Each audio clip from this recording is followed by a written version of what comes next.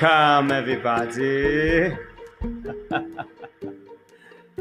Welcome, everybody, a mais um episódio de Inglês no Banheiro.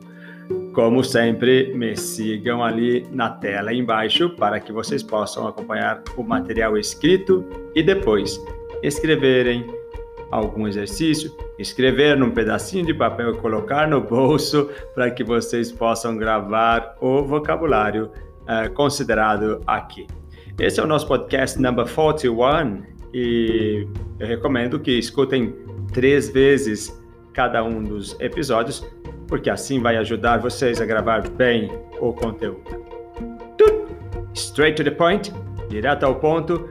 Ainda estamos falando sobre slangs, sobre gírias e a palavra de hoje é picky. Picky. Professor, o que significa a palavra picky?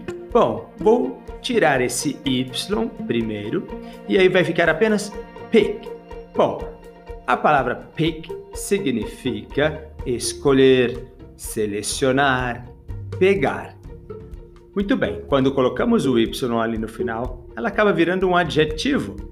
Picky significa alguém que pega detalhes, alguém que escolhe demais, ou seja, uma pessoa chata, nesse sentido, não no sentido de chata de entediante, não, chata no sentido de escolhe demais, aquela pessoa que é difícil de agradar, exigente demais, enjoada até mesmo.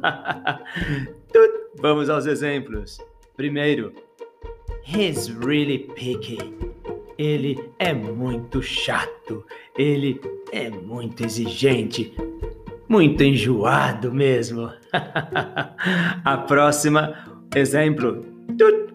She is a really picky client.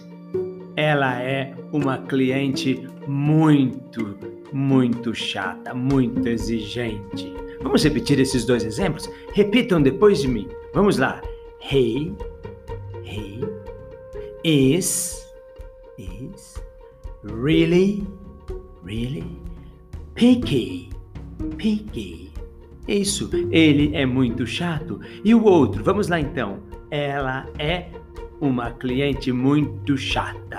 Vamos lá. She is a really picky client. Picky client. Exatamente. Bom, por hoje é isso então, pessoal. And then I hope you guys are not really picky. Eu espero que vocês não sejam tão chatos, tão exigentes, alright? Please don't be so picky. Não sejam tão chatos, tão exigentes, alright? So that's it for today. Thank you very much, everybody, for being here again, and I see you next time. Goodbye.